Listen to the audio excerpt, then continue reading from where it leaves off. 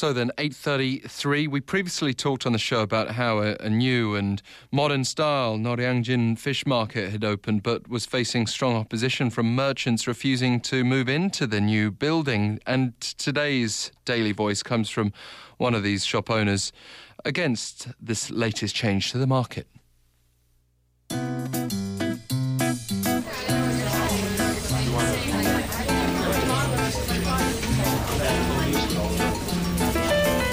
Daily Voice.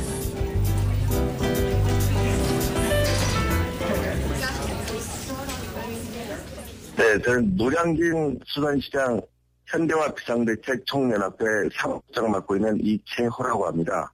Hello, my name is Lee Chae-ho, and I'm part of the Federation for Emergency Countermeasures against the modernization of the Noryangjin fish market.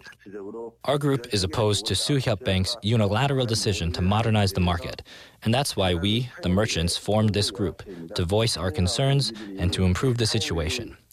The media has been reporting that we are refusing to move into the new building because the new space is too small and the rent too expensive. But this is not true. What we are demanding is the protection of Noryangjin Market's distinct characteristics. Noryangjin Fish Market is a place that bears social, cultural, and economic significance with a history that's 89 years long. 40% of Korea's seafood products are traded at the market, both retail and wholesale. And the market is a place for consumption and distribution of seafood as well. These specific aspects of the market should have been reflected in the new building's design, and it should have been built in a way that makes systematic consumption and distribution possible.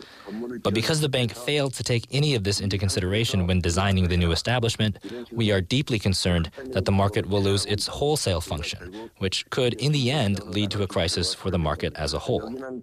We have been constantly demanding Soo-hyup to resolve this issue, but the bank has not been listening to us and has only been telling us to move into the new building, which is no different from any of the mega supermarkets found in downtown Seoul. In other words, the market has turned into a mega supermarket for Soo-hyup. Our stance is that we cannot allow Noryangjin Fish Market to disappear. We're talking about a market rich in history and tradition and a place that neatly combines wholesale, retail, and distribution functions. And this is precisely why we are refusing to move into the new building. Currently, our market is divided into two parts, since some merchants moved into the new building.